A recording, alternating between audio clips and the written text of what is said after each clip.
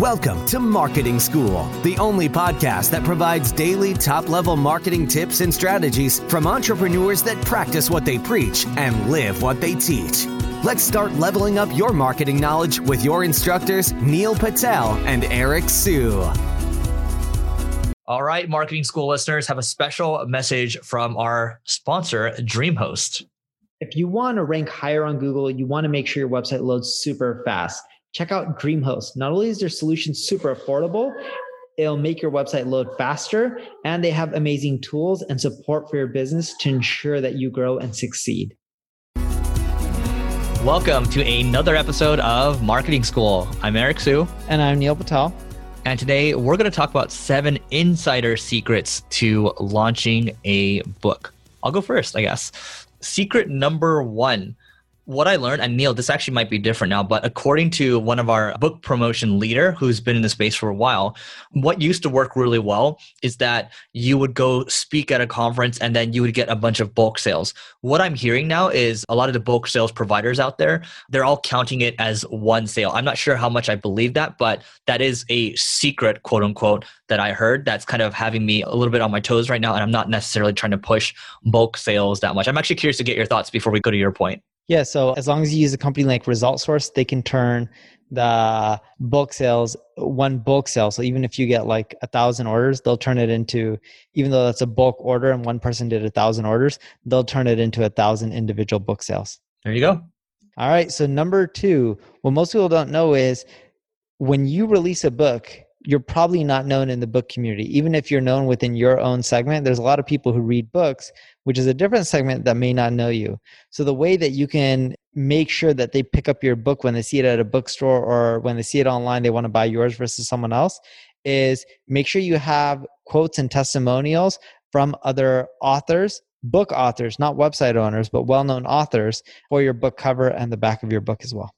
Cool. Number 3 from my end. So there is, for me, when I did this book, I thought through, hey, do I want to go through a regular publisher, which I definitely could have. And there's a couple publishers that reached out to me. Sure, they might have paid me in advance, maybe a couple $100,000 or so, but my intention was not to try to make money. Again, we talk about on this podcast, thinking about the long term, right? We actually did that in this series. So, I was like, okay, what can I do exactly where I want my book to be professional. I want it to appear, this is pre-COVID, at the airline bookstores. I want it to appear at, the physical stores as well. And what I found was hybrid publishing. And I read this book, which I recommend. We actually make all our leaders read this. It's called The Coaching Habit. Teaches you how to coach your team and ask the right questions. And so I was like, okay, this book, I actually met the author at TED, and I introduced him to a couple of people. He used his book as his business card, and it was amazing.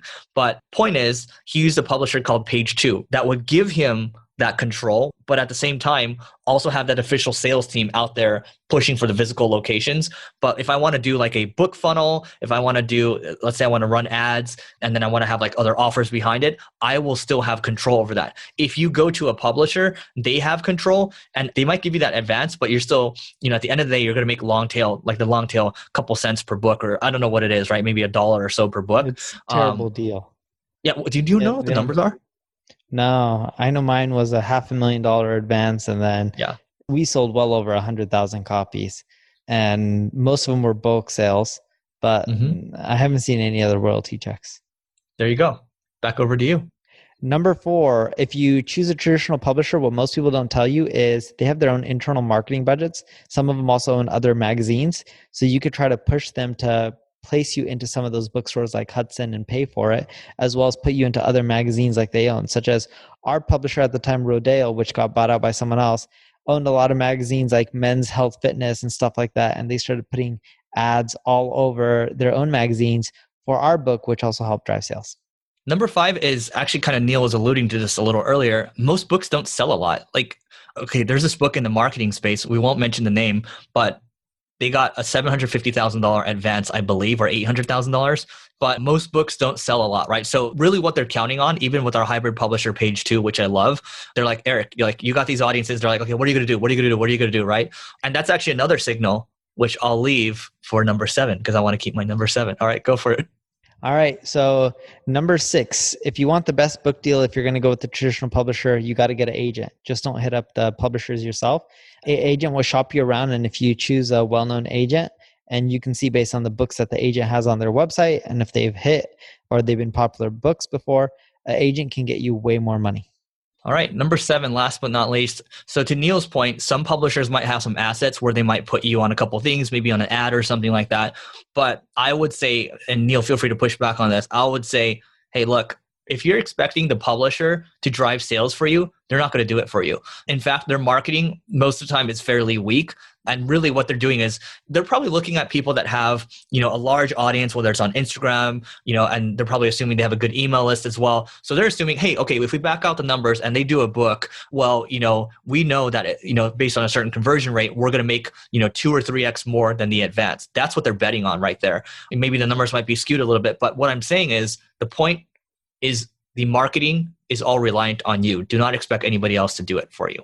So that is it for today. If you would like to support the book, just go to levelingup.com. You can get 1 chapter of the book for free. Or if you want to just buy the book, go to your favorite online retailer, just type in Leveling Up Eric Sue, and you'll find it. That's it for today, and we will see you tomorrow. We appreciate you joining us for this session of Marketing School. Be sure to rate, review, and subscribe to the show, and visit marketingschool.io for more resources based on today's topic, as well as access to more episodes that will help you find true marketing success. That's marketingschool.io. Until next time, class dismissed.